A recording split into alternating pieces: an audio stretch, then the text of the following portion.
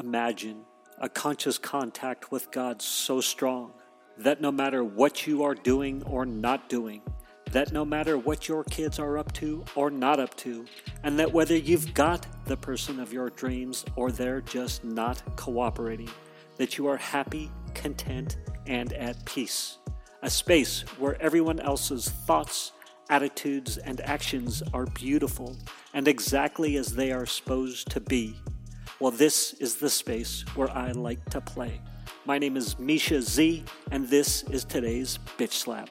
Join me as I shed light on the thoughts, actions, and attitudes that are causing you pain, and we train our minds to go to the capital S inner self, the joy that is waiting for us, the God within. Oh, it's beautiful. Let me start over. What's up, Craig? Not much, Misha. How you doing today? I'm good. You know, I went out to do some Christmas shopping, and the lines were rather long. I ignorantly had not considered the COVID factor. Like the lines to get into the places were really long. Yeah, last night we were out and we thought about picking up just a couple boxes of See's candies for neighbors and just the little for ones you usually forget. And yeah, the line for See's candy was like around the block and everyone's 6 feet apart. Yeah, right. Crazy. So, but hey, we're adapting. We're doing what needs to be done. Yeah. I don't actually mind it. I've been a closet isolator, it turns out. So I'm really happy with the whole thing. I'll be perfectly honest with you. Nice. Yeah. But the one thing gets me breakfast. I miss breakfast, like just sitting down across from someone, just, eating a big plate of eggs and something and just little interaction, the body language. But everything else, I mean, I still work out of the garage doing exactly what I did before. So. Yeah, that's interesting. What do I miss the most? I did hit record, by the way, so we are recording. Okay. What do I miss the most? I do, the sort of that's a good point. The breakfast. I think that would probably be same for me. I thought I'd miss yoga, but I don't. I've actually been freed of it. So I'm super happy about that. I'm like, I don't have to go anymore. Oh my God. Is that the other big downside too? Is like when you pull up to a shop or something, or a restaurant to get food, and then realize you forgot a mask, and just that's a bummer, right? Put a shirt up over your face, or yeah. I finally started wearing. I did a podcast episode. It's going to come out here shortly. But why cowboys wear handkerchiefs? It's like they're so convenient. Yeah. I was like, oh my God, they keep your neck warm. It's winter. Actually, very practical, right? They keep the dust out of your face. Anyhow, I just spoiler alert. But hey, so thanks for jumping on here. Did you have an opportunity to listen to any episodes or anything? I did not get a chance. I'm sorry. So that's no problem. What's that? Surprise me. Yeah, well, yeah. So basically, it's the bitch slap. It's the bitch slap, the accelerated path to peace, and it's about those times where the universe, just shakes you and is like, hey, you got to change. And it's that painful spot usually, right? That's the bitch slap. It's like whack.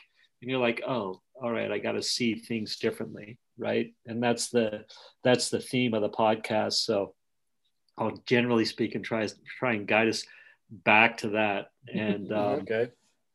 I think just the last few, I've done 3 interviews so far, and really it's with people I know and that are inspiring to me. And you're one of those people. And thank you. So I had just been starting with a few notes. So like a bullet points that I know about you. Right. Mm-hmm. So one, I think that's super interesting about you is that your father had a long-term sobriety and died sober, right?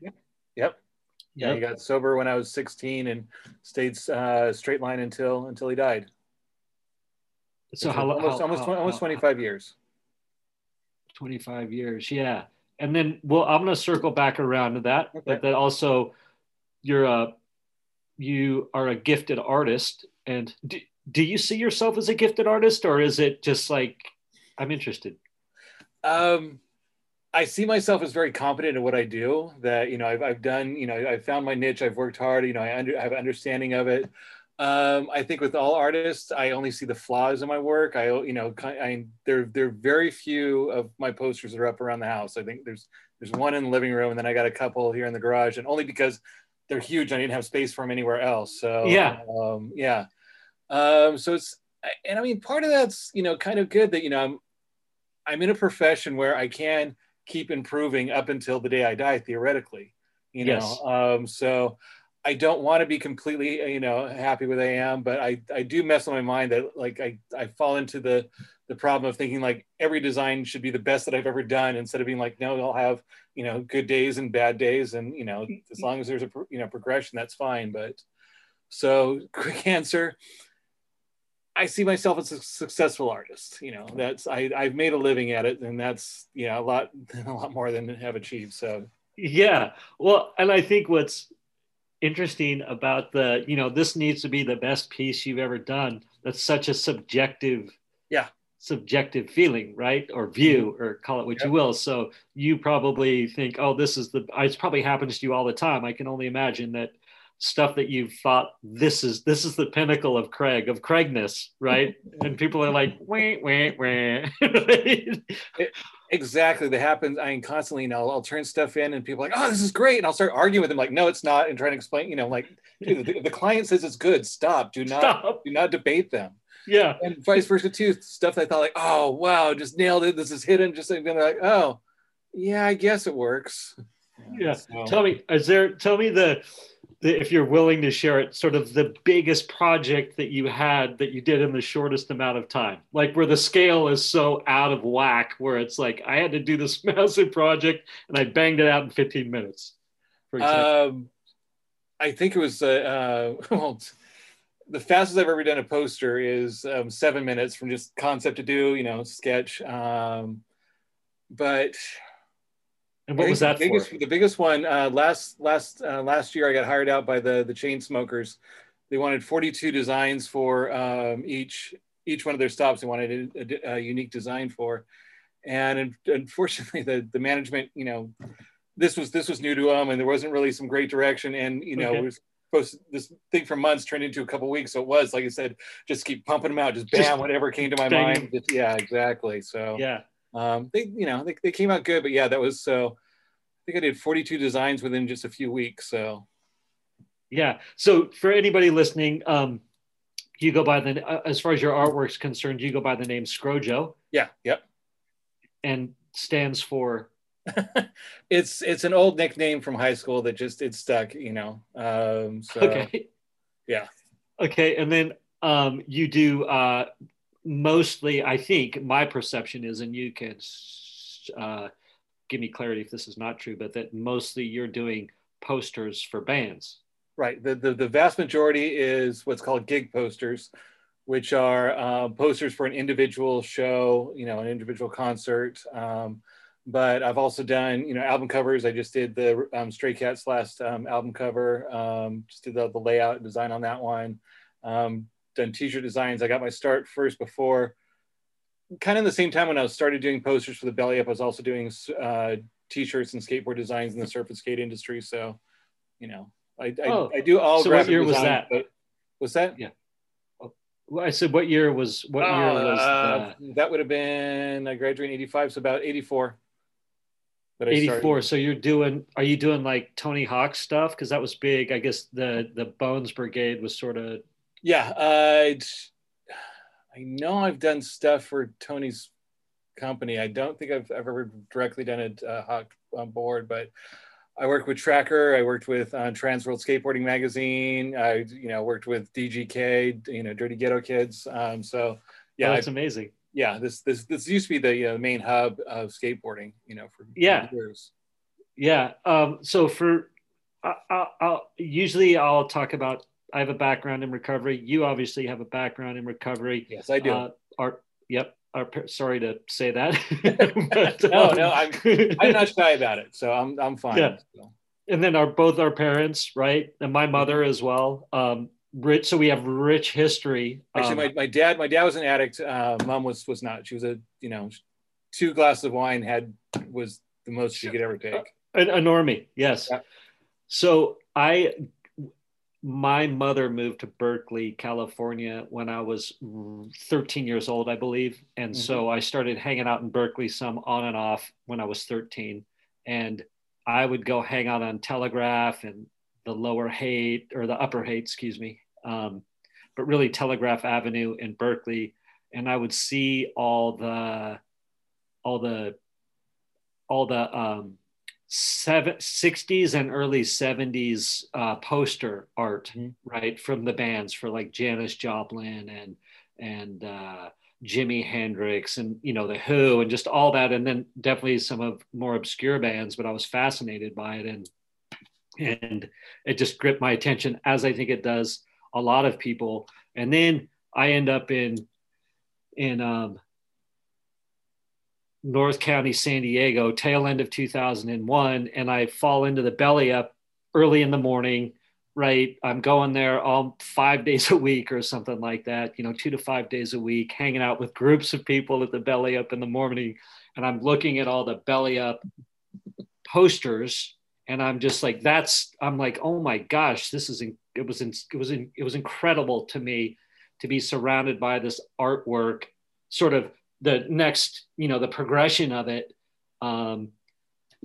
And just, I was captivated by it, and I was like, this is crazy. And then, of course, fast forward to whatever, I get to meet you, and you're like, oh yeah, I'm the guy who does the art. So I was like, this is ridiculous. So I don't know if I ever told you this before. So you were a hero to me before I knew who you were. And then I was like, what? This is the guy that's doing this stuff. So that's one of the reasons you popped into my mind I got to talk to Craig, get him on my Bitch Slap podcast. Okay. Interesting progression to tie all that together. Cause yeah, as a kid, I was a huge fan of, you know, the Fillmore posters and stuff. There was a huge migration of the hippies from the Bay Area to Leucadia when I was a kid. I'm not sure exactly why that happened, but you know, this Leucadia became definitely, you know, kind of hippie hangout, and that's where I started getting to see the stuff from Rick Griffin, who actually, you know, Rick himself used to come down here, and you know, all those guys, and that was a huge inspiration for me. And then also like the underground comics became huge. Then when I was 19 in 86, that's when I started doing stuff. I fell in doing stuff for the Belly Up. You know, I couldn't even legally get in the club yet. I had to hang out in the offices, but I just started designing posters, and a lot of that was kind of copying the, you know, psychedelic stuff I'd seen in the Fillmore stuff. Yes. Fast forward, you know, we had different promotion directors. Some liked my stuff, some didn't. So I was on again, off again for, you know, a decade. And then Scott McDonald, the one promotions director for Belly Up, he went up to this Fillmore in San Francisco, saw the wall of, you know, posters and stuff. It's like, wow, we got to get back to it. So he contacted me. I started doing it again. And then as those got more popular, the Fillmore itself contacted me. And so for about the last 15 years, I've been one of the regular rotation on the film for doing Fillmore. So yeah, because the Fillmore inspired Scott got hold of me, which then went back, and now, you know, so complete full circle. And my business manager, Dennis King, who's also become a dear friend of the D. King Gallery, he's actually the top authority on all the Fillmore posters. So I've actually got a long history now with the Fillmore. Oh, that's amazing. Yeah, it's great having that, you know, inspiration, and then be the, you know, the person that to inspire others. So yeah. And it's funny, I was thinking of, because I had a whole collection of the old Fillmore posters. I like now to know the name, the Fillmore posters, but of course they were copies. But I think it was possibly. I mean, Bill Graham did a bunch of different runs. Dennis is great on this. He can look at the poster and see like the color and say, no, this was a third run, or blah blah blah. So, yeah. Break it all down. That's super cool. What a great base of knowledge to have. I know that I had a girlfriend or a wife or somewhere along the way that was like, yeah, that's great. You like that stuff? Get it off the walls. You know, so I have no idea what happened to it. It was like my favorite poster that I had for a long time was the Outlaw Josie Wales poster. Did you ever see the one that were, Yep. Yeah, Clint Eastwood and his 6 guns. I love that poster. But well, that's another cool story too. I don't know why, but as a kid, I remember a friend's parent had the Jimmy Cliff, The Harder They Fall album or soundtrack. Yep. And for some reason, that album cover I just was always amazed. I thought it was like the coolest thing. And so, that was one of the things that inspired me to draw. So when Jimmy Cliff came to the Belly Up, I used that as kind of the inspiration and did, kind of a more modernized, design on it and stuff, to where Jimmy liked it so much that him and his manager rented it out to use it as the artwork for the rest of the tour. So. Oh, wow. Yeah. So once again, that, that inspiration came full circle. Yeah, that's beautiful. That's amazing. Yeah. So did you, first, I guess, I don't know. I have 2 questions I want to ask, and I'm going to let you start. So first off, like one question is the roots of you started drawing in kindergarten or whatever, or when was it clear that you sort of had inclination or capacity or gift, let's say, for what you do? And then the other is like, tell me, with a career in that art, with pre and post recovery, and then now the COVID environment, like, has to be some bitch slap moments in there where the universe is like, Craig, you're on the wrong, like, whack. So there's 2 questions you can choose from. For me, all kids draw. And it's somewhere around 3rd grade that some stop and some don't. And I'm simply one of the ones that didn't stop. I got to see that teaching art to my daughter's classes, growing up. And, for the most part, technical ability to draw is just repetition and instruction. That's it. It's inspiration and creativity is simple. Just have stupid ideas and just run with it. Yeah, go. Which takes a certain bit of fearlessness, I gotta say. And maybe as you get older and societal influences start bearing down on us, we lose that capacity to just free flow it, right? Mm-hmm. Yeah, go on. I didn't mean to cut you off. No problem. I can look at a lot of my older stuff and be like, what the fuck was I thinking? I'm like, but whatever it was, it got you to here. So keep going. So God, when did I know? It was, I think, when finally that I was the main income winner for a household, that my daughter was born, my wife went in retirement, and I was able to support 3 people on an artist's salary, was when, like, okay, you have made it. This is real. So what year is this? How old's your daughter now? She's 14. It was so probably when she's about 6 years old. So, a few years back. Or maybe a little before that too. But yeah, it wasn't, I know in my younger days, I thought, like, oh, when you make it as an artist, that you're going to have these gallery shows with, all these European models walking around and, handing you champagne, and, oh no, it's nothing like that. You're in a garage for 95% of the time. Yeah. Grinding it out. Yeah. But too, also what you're saying, there's a great quote by David Bowie that old age forces us to be the person we always should have been. And I'm definitely getting that both with age and also too with sobriety. I mean, that was the big one for me, was because I got into sobriety basically to get the heat off. I had an intervention. I said, do this for a while, everyone will chill out, and then I can propose a better drinking and drugging schedule, and was completely convinced that was going to happen. But once I got sober, it was, probably within the first year or 2 that, that's when I got my slap, kind of seeing my life in the past and just how much just craziness and ego and just out of control, and how it wasn't, sustainable. Yeah. And how I needed to move into something else. Yeah. One big slap in the face was actually just before I got sober. I had done a poster for Jane's Addiction. It was just after they got back together.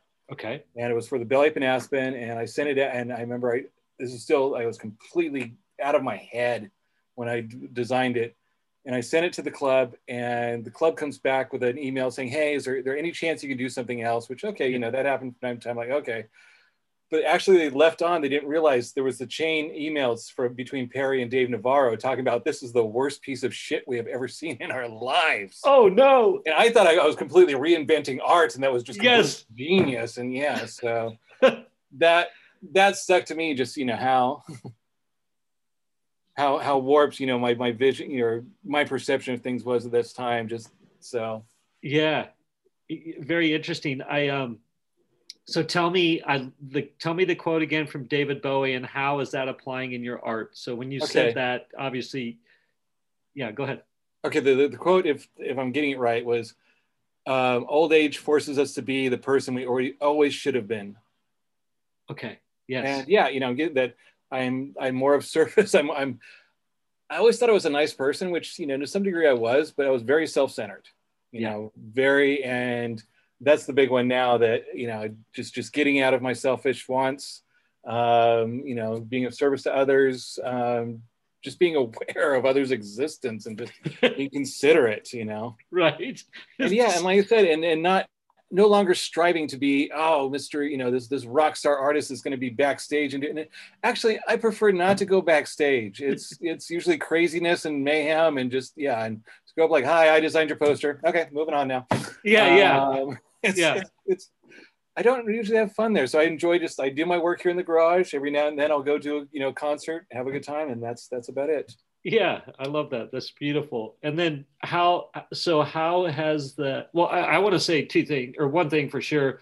Anybody listening, if you can get to the Belly, I don't even know if they're open actually, the Belly Up or the one in Aspen, the one in Encinitas and the one in Aspen. If Solana you, Beach. Mm-hmm. What's that? Solana Beach, not Encinitas. Solana Beach, yes, sorry. Solana Beach and Aspen. If anybody ever has a chance to go into those clubs, taverns, and see the art, if you like art, it's got to be on the top of your list, I would say.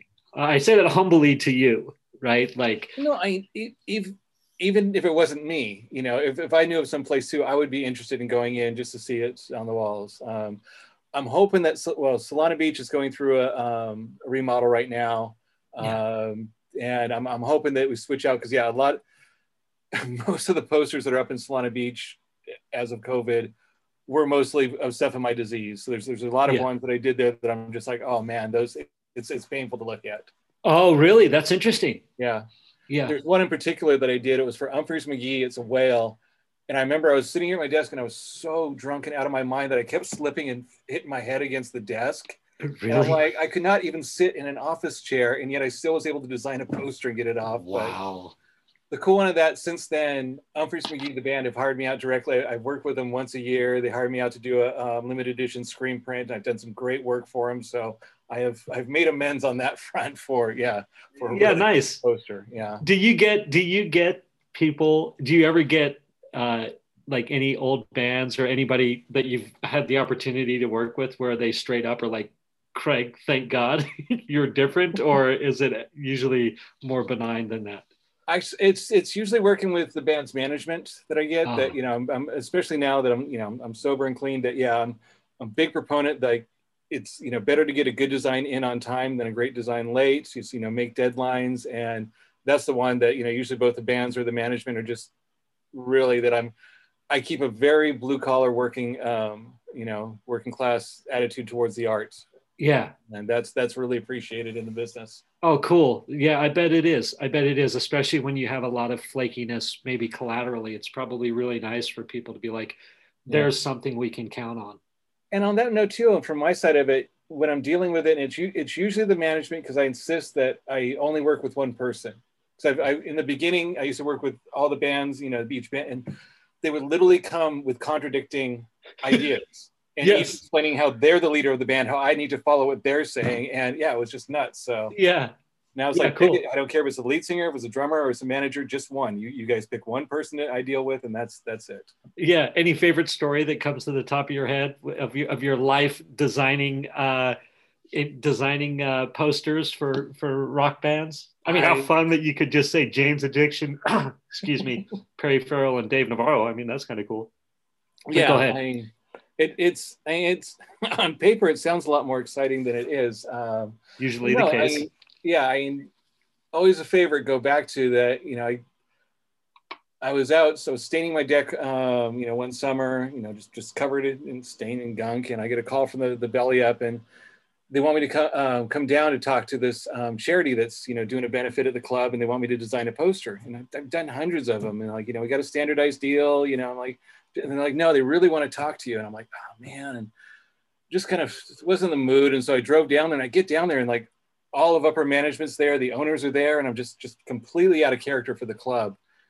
And we're talking to this charity, and they're saying they're gonna have this band play, but they're not telling me who the band is, and I'm just like, okay. And, okay. What, and they give me a bunch of stuff, and it's like, oh, it's this old Rolling Stones rock and roll circus stuff. I'm like, yeah, I can do stuff in this style. It's not hard. And we're talking and stuff, and I'm like, well, is anyone gonna tell me who the band is, or am I gonna have to guess? And I'm getting pretty frustrated at this point. And they're like, well, we gave it to you. And you're like, no, you give me a bunch of Rolling Stones stuff. And I'm just like, oh!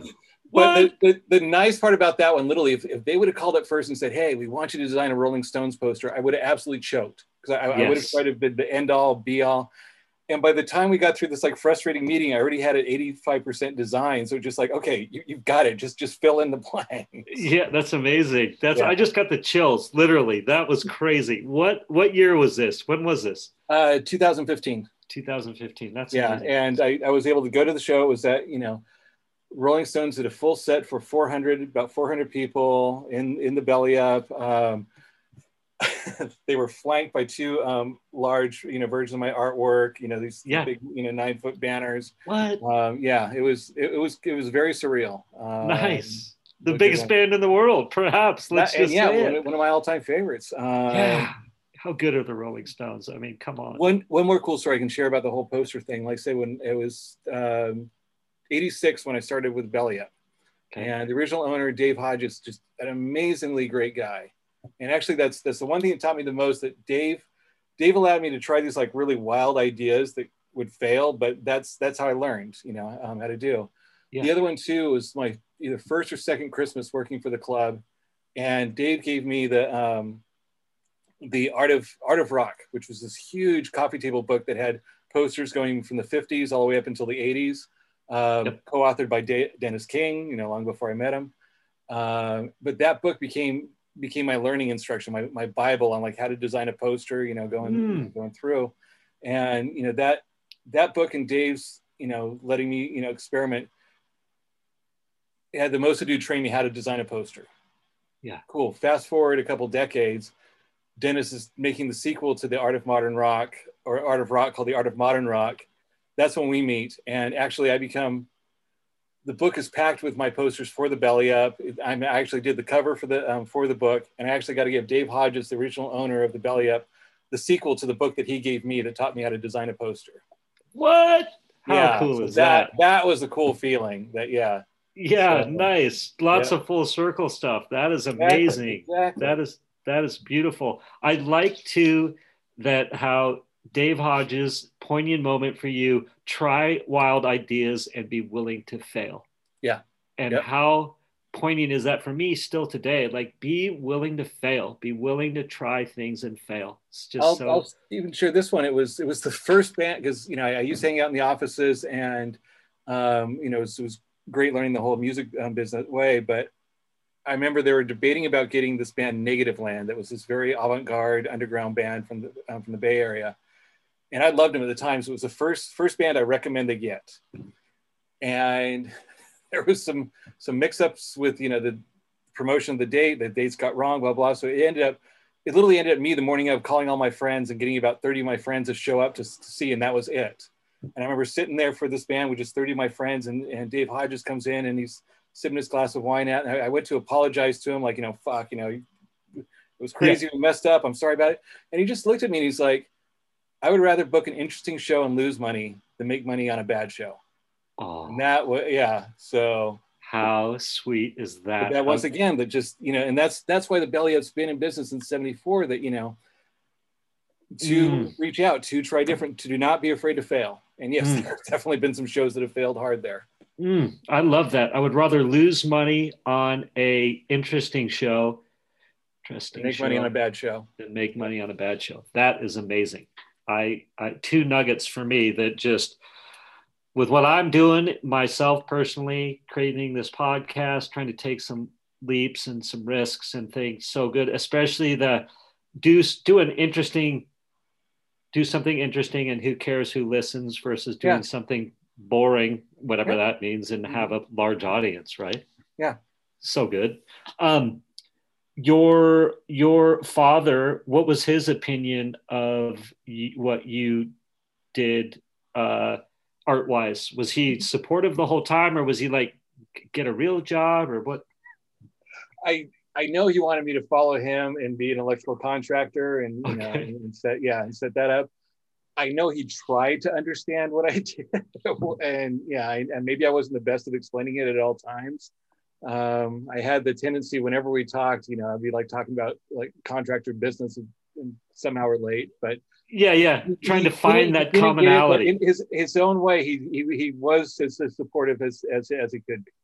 You know, he Cool. didn't understand it, didn't, you know, get the whole, but you know, he helped me with contracts sometimes you know, so yes, in his way, he was supportive. He He just didn't know what, but I was as kind of only sad that alcoholic dads can be, or whatever, sober exactly, drug addict dads can be. They're trying not to be selfish as hard as they can, but yes, somehow. yep, yeah. So yes, he would have had his way. Yes, I would be an electrical contractor right now, but I'm not. And he, you know, works. So So tell me something. Did he ever get to see you have a bit of success with it, or? yeah, there was some. Yeah. Um, I wish he could have been there when I did a group show at the Oceanside Museum of Art, and I actually did the poster advertising to it, and they blew the poster up to like 2 stories Oh tall, wow. and that because I know he could have wrapped his head around like this is a museum, this is, you know, Yeah. something that would have clicked for him. So, Yeah, but something a still, you little know, more grounded. I got no doubts that the man loved me. You know, he's Yeah. old Scott's been drunk for most of it, but when he was sober, you know, it was good. So Yes. So tell me, what this is. I think it was so. My father sobered up when I was probably, I think I was turned 14, and literally like the torch of mayhem was handed to me. He was like, "Here you go, mm-hmm. you run with it for a while," and I remember just, such a poignant thing about my father. So he had 30 some years when he passed away sober, and died of a heart attack hiking in the mountains where he lived and loved back in Wyoming. And I always had sort of a judgment about how he did his program, shall we Mm-hmm. say, right? Um, and it was interesting when I was, in my abusive state, or really entering it. My father would have people. He would be doing 12-step calls. Just so random people would be coming in the house, and he'd feed them and sober them up and let them sleep on the top bunk of the bed or whatever. But I have really two very poignant moments about my father and his sobriety. And one was, I always had an air of judgment about how he was sober, or whatever, shall we say, from a distance, right? Because we lived in different states. When he passed away, uh, I went back home to his hometown. I went to the meetings that he went to, and the outpouring of love from the sober community towards him was so it was so incredible. And just story after story of how he was of service, what he did, what who he had become in his recovery. And then also they would just tell me story after story about how he talked about me. And so, although I kind of feel, I think, a little bit like you, perhaps, where I was like, oh, he wasn't very good at this, at expressing his love, right? But then all of a sudden, in this massive way, it was shown to me. So that was kind of a crazy moment. And then my brother, who has been sort of, he's a normie, so on the outskirts of recovery, Mm-hmm. just via me and our Mm-hmm. father, like he got to experience that. And so it was very profound moment for me to see him. All of a sudden he went into some meetings and met people that were in recovery, or call it what you will, and really, like, to see the profound effect it had on my brother. So just two really cool, poignant moments for me. But why don't you riff off of that for a little bit? Yeah, well, a couple things in that, and I just want to preface too, just let them know that no, I love my dad. Just like I said, he was the addict alcoholic. He got clean when I was 16, but by that time I was already, basically, on my own. I still lived at the house, but I had an exterior door, so I got to come and go as I pleased, and everything like that. Yeah, that's nice. Yeah, and also too, like, my dad was old country Scotsman. That was he literally Scottish? Yeah, he was fresh off the boat, still had a thick. Oh, that's beautiful. Yes, I don't have an accent. No, Dad, you don't. That's amazing.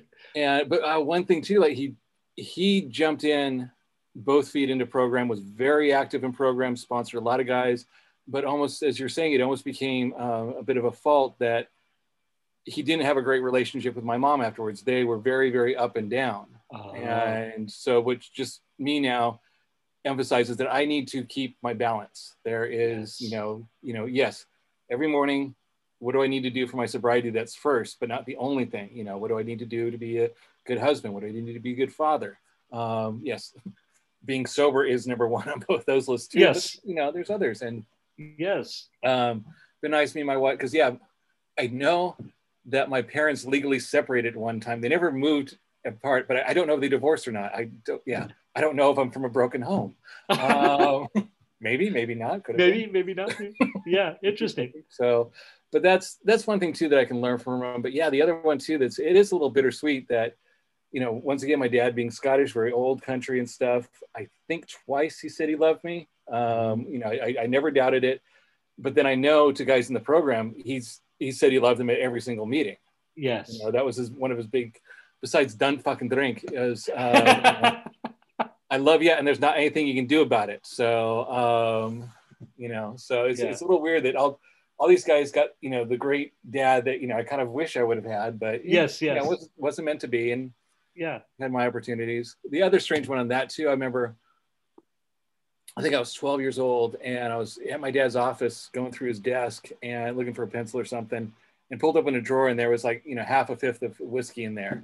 Yeah. And just, losing all respect, like, man, the guy can't even wait till he gets to the, the shanty, the bar, just, fast forward a couple decades, I've got a fifth of rum in my desk, but I'm convincing myself, no, it's not the same thing. It's different somehow. Exactly. Whiskey is for alcoholics. Rum is for happy pirates. And that's how I convinced myself that I was completely different from my dad in that one. Yeah. I am going to pivot here, and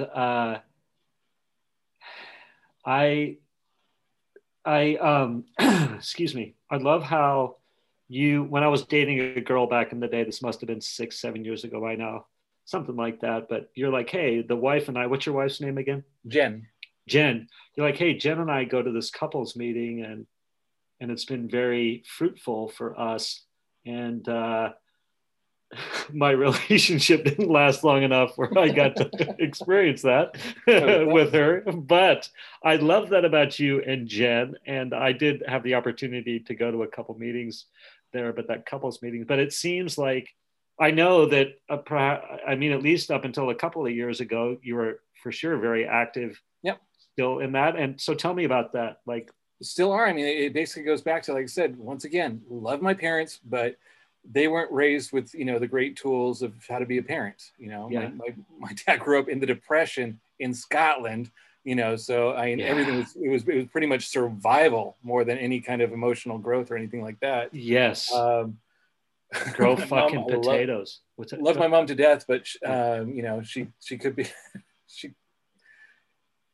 when she lost it, she would completely lose it, being chucking plates, screaming, everyone always thought she was. Part of it, she looked like Mary Poppins. She sounded like Mary Poppins. She was, from Liverpool.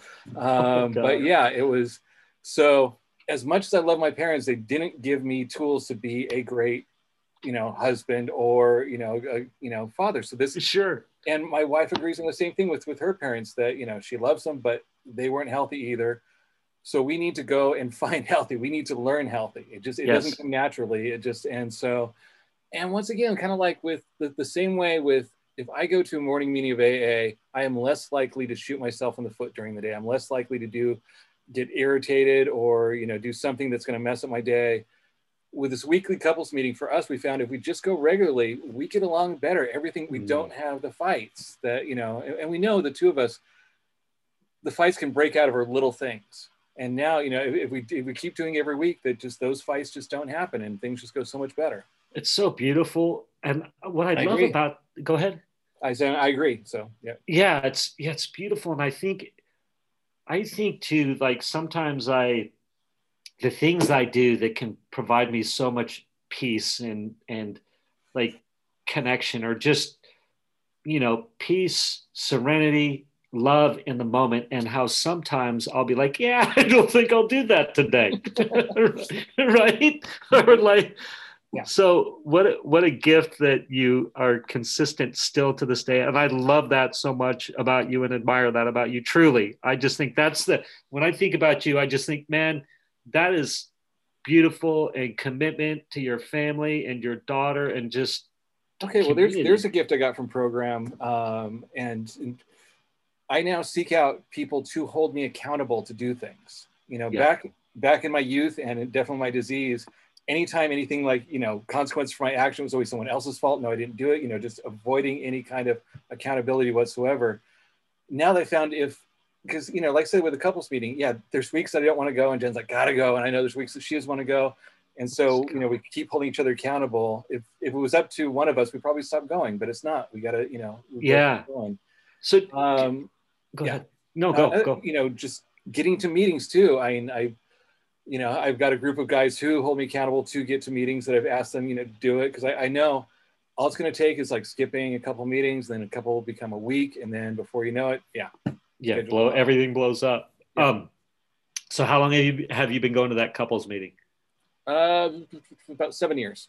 Tell me the biggest sort of bitch slap moments where you're like, oh my God, I've been looking at things wrong. One thing was to find out that my wife is shy. I mean, at this point we've been together for decades, married for, I don't know how long of that, but, years upon years. And I'm like, we used to go out to all these parties, and then she's like, no, we went to parties and you would run around talking to everybody. Yeah. I'm like, and so, that's a pretty major thing not to know about. Yes. Right. To be that oblivious, like, yeah. But that's where my selfish head was, that not even, knowing something like that. So that was a huge one. And also too, then I got it kind of taking into the couples program. You've seen me in regular meetings. I am not shy about sharing specifics, yes, of where my desire, which I love. And usually they're pretty hilarious too. I mean, now being on the other side of it, I know my wife is not that comfortable with going into that. So I need to, temper. We're sharing exactly, share yeah. concept, then that's beautiful. So tell me, like, before and after. So before, you're like, holy crap, or you're like, well, you have the awareness, Jen's shy, what? So from there, like, what would you'd still go to a party, but then you would be more, tell me, like, what was it's just that thing too, just making sure that, well, I think that was the big one too, that when we go, always say, if I went off, just check with her first, or something, but just be aware, there we go, considerate. Just work on being considerate. Gosh, how easy is it, Craig? I mean, when we break it down like that, like, be considerate. Sometimes it's like we need a bitch slap. Go ahead. The two biggest fights we've had in a relationship, one was over a cafe mocha, one was over a disposable lighter. And it had nothing to do with, but it was because, we're there, and like I gave someone a mocha, like, oh, they wanted it, so I gave it to them. And I'm thinking that I'm being, like, hospitable to, to these people. And for her, it's like, you didn't even check with me. You just grabbed my drink and gave it to someone else. And you were not, and same with the lighter, that, I just grabbed it away from her and tossed it to someone without asking her. Had nothing to do with the lighter. It was because I was completely inconsiderate. Without checking first. So, so that's the one. And I can slip. I can, times too. But I mean, that's the big one of just working on being considerate. That's beautiful. I love that. Thank you for sharing that. That is amazing. How about with your daughter? So you have a 14-year-old teenage daughter, and I believe, yes, she's creative. We'd call her a creative type, perhaps. Yes. Yep. Yeah. So tell me about what's happening there. I mean, any good, like, bitch slap daughter moments where you're like, schwack, like, oops, sorry, daughter. Pretty much shut up on that one. She is very reluctant to input from me. And I got it. I want to like, okay, I can bypass you, like, all the problems I had with both art and, and living and just, here, I'll and then I went and got her the books that, that had helped me, and said she wasn't interested in reading them. And she just wants, Yeah.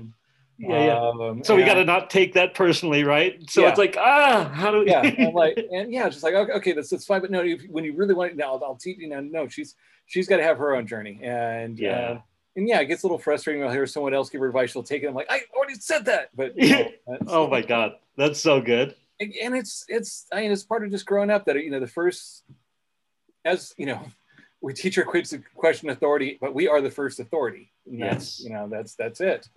And, oh my God. Yeah, go. Sorry. Yeah. She's already, we've discussed, that I'm an addict. She's right now, fine. We'll see where that goes. But she gets amazingly good grades. She's, she's a kid. She's got her ups and downs on things, but of course.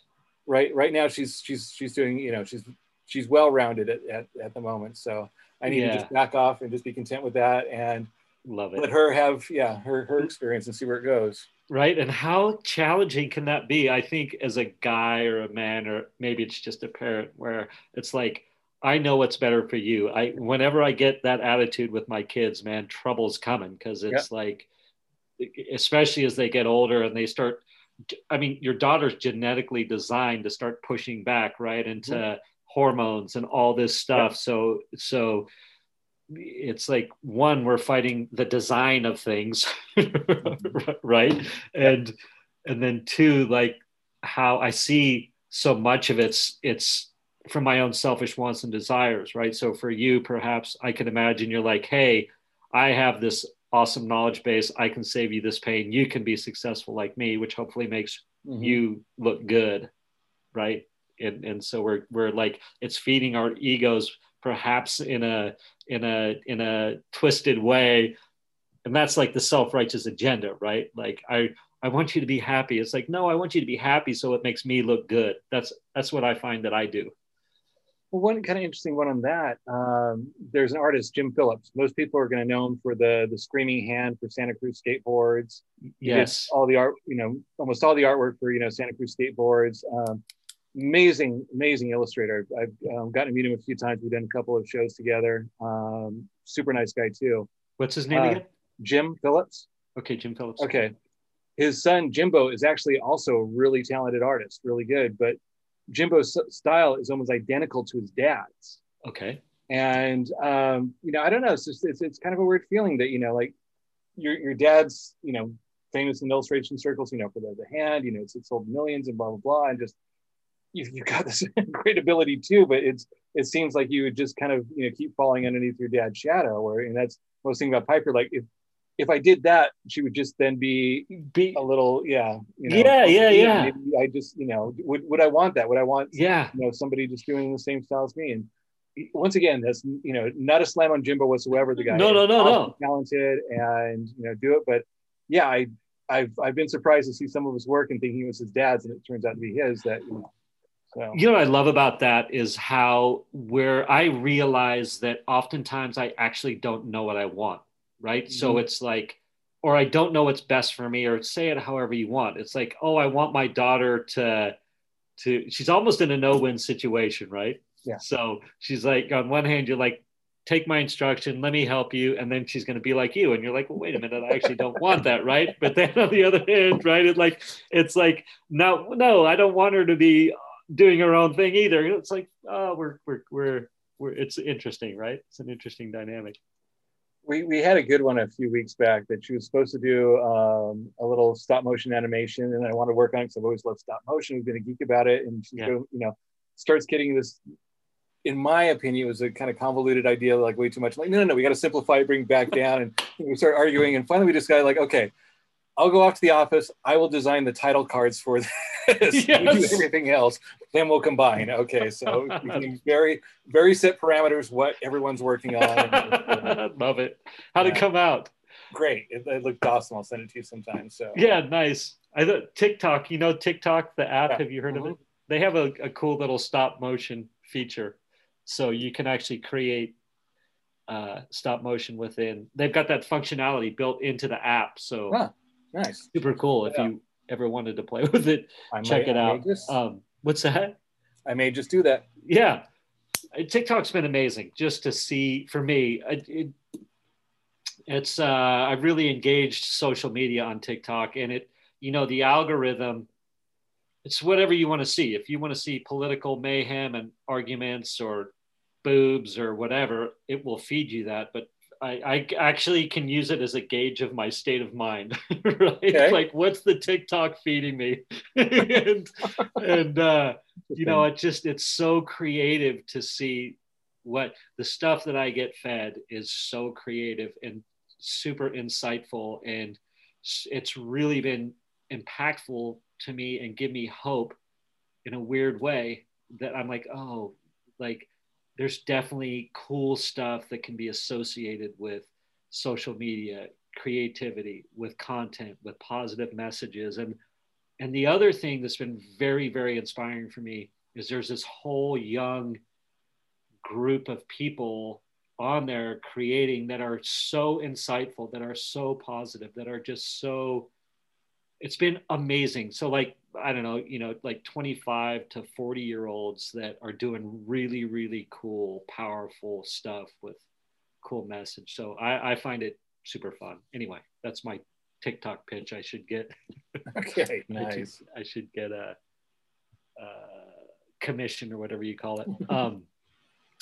I love how you talk about your neighbor, and your neighbor seems to be your, sorry if your neighbor's listening, seems to be an awesome source of bitch slap moments and inspiration and peace for you. Like on any given day, if I get the opportunity to hear a story from you, it could be, battling over a bush or a fence, mm-hmm. or what's happening there. Talk to me.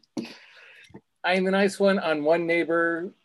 Yeah, the ugly fence is up, the battle line is drawn. But that actually became, because we ended up losing about 3 feet of property, running the whole length. We lost the tree that had the tree house that became the catalyst for all this, But because we lost that, we ended up, our house was, it was in an old retirement community that, they lift the age restriction, but we bought it from the original owner.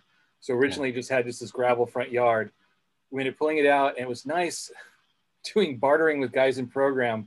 I did a t-shirt design and trade for the footings put in. I did a banner design and trading for the framing. We built this amazing redwood deck out in front.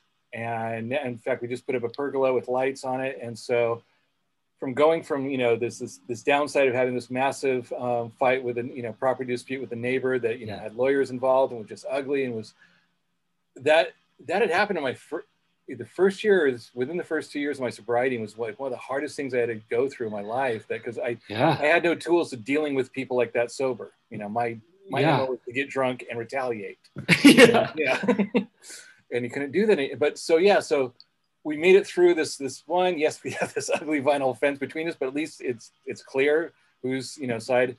And now we got a positive, this huge, fence in our front yard that we can have people over, and it's got furniture, and just absolutely amazing. So that's the positive in that one, that yes, there was a negative that happened. We got through it, and, there was a positive that came out of it, but at least the big one was that we worked through the negative and then could move on to the next thing. That's what I was going to say. My perception of that process for you was that it was an opportunity to apply the tools real time on a life situation that perhaps, we think like, oh yeah, if our kids get sick or divorce or something like that, but weird things can happen where, property lines all of a sudden become a battleground. It's like, wait, what? And I'm invested in this or not, or whatever. And I think it was it's always fun for me, because I love how you share your vulnerability about those situations, but constantly from the framework of, I need to look at it differently. I need to look at it differently. I need to look at it differently. Find the positive. Like, what's my part? I need to not, this is affecting me too much. Right. And so I learned from you a lot. So that was the point of bringing up those stories, was just how my perception of it is that you do that, like the tools that are offered to you. Yeah.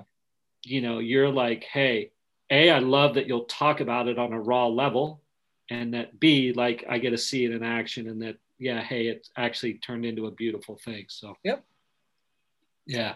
And then another interesting fact that I thought I was going to bring up at the beginning, but there's a lot of God talk on my podcast, or spiritual stuff, or call it what you will, the divine, whoever you talk to on any given day. But in my intro, I say, hey, yeah, I look forward to getting, the perspective of an atheist or an agnostic, because that's real. People can have powerful lives. People can be connected, or I don't know what I'm trying to say is thoughtful, amazing, trying to be a better father, be a better husband, all these things which you are. Well, I can share this about it, that I even shared about this morning, that when I was in rehab, I was in this rock bottom rehab, working with state corrections out in Desert Hot Springs. And we had a guy come to do a little H&I work with us one day, and he was talking about the third step in God. And, I still am an atheist. I was an atheist then, but it was a little bit more confrontational about it. Okay. And so afterwards, I beelined up to him with the question, can God make a sandwich so big that God can't eat it? And basically either answer yes or no disproves the existence of an omnipotent being. And so, I'm a smart ass. I'm proud of myself. And I throw out the question to him, and this great old timer just, paused, just didn't look mad at me, and just looks at me. He's like, are you God? And I said, no. He's like, start there. Yeah. And that was actually just really profound to me, that just that simple, and that got me in the thing that by definition, I cannot be my own higher power. Yes. It doesn't mean that my higher power has to have supernatural abilities. It doesn't mean my higher power has to be omnipotent, but just by definition, I cannot be my own higher power. So Craig cannot be Craig's God. And that simple one it made me willing to look into different concepts, or to be open for things. And Alex said, a big one is finding people to hold me accountable. Yeah. That's getting in. And so now for me, I define spirituality as answers outside of myself. So, usually when, for me, prayer is going to talking to people, especially if I have a problem, seek out someone who's been through the same thing or has education in it, and be receptive to their input. Because that was another big one too. In my disease and early in my life, I didn't like asking for help, because I thought if I did, then you're going to think I was incompetent, or then I was going to have to be obligated to do something. I didn't like that. And so I would never ask for help. And now, any problem comes up, going to find someone. So I love it. That's a beautiful way to say it. That's beautiful. Thank you for sharing that. So still an atheist at heart, but maybe a reformed, confrontational atheist, shall we say. Exactly. I'm definitely more respectful. Hey, whatever your faith is, then if that's what's working for you, great. Keep holding on to it. And I do not. And usually, at a group level, I will not describe what my higher power is, but, because I don't like when people, give specific names to theirs at a group level, but over coffee, I'm happy to sit down and go into any detail you want. Yeah. Yeah. Well, I think on that note, that's a beautiful place to end. I think I think you're obviously an amazing artist, a beautiful man, just so dedicated to your wife, your daughter, to just being a good neighbor, even when circumstances get, out. Nice one. Now the neighbors on the other side, we absolutely adore. We get along great with. We have this amazing relationship with. So yeah. Cool, man. I love it. Well, I think we're good, and I appreciate the time, Craig. And if people want to buy your art, Craig, where can they go? Very easy. Scrojo.com. It's actually the gallery up in Berkeley, the Deakin Gallery, that handles distribution. But yeah, we have over 3,000 posters available at Scrojo.com, all of my stuff. Perfect. Spell that out for the audience. SCROJO.com. Beautiful. Craig, I love you. Thank you for your time today. Cool. I am going to officially hit stop on the recording, and we'll call it good. Thank you for spending time with me today. As someone who is committed to growth and service to this world, I so appreciate your willingness to come with me, go within, and serve our world through change. If you found value in this podcast and you know someone who can use this message, share this episode with them. Share it so our mission can be achieved one episode at a time. And of course, subscribe so you can hear more. And lastly, for more resources on what has helped me on my journey and can help you on yours, go to belove.media/resources. That's BELOVE.media/resources. Thank you again for listening.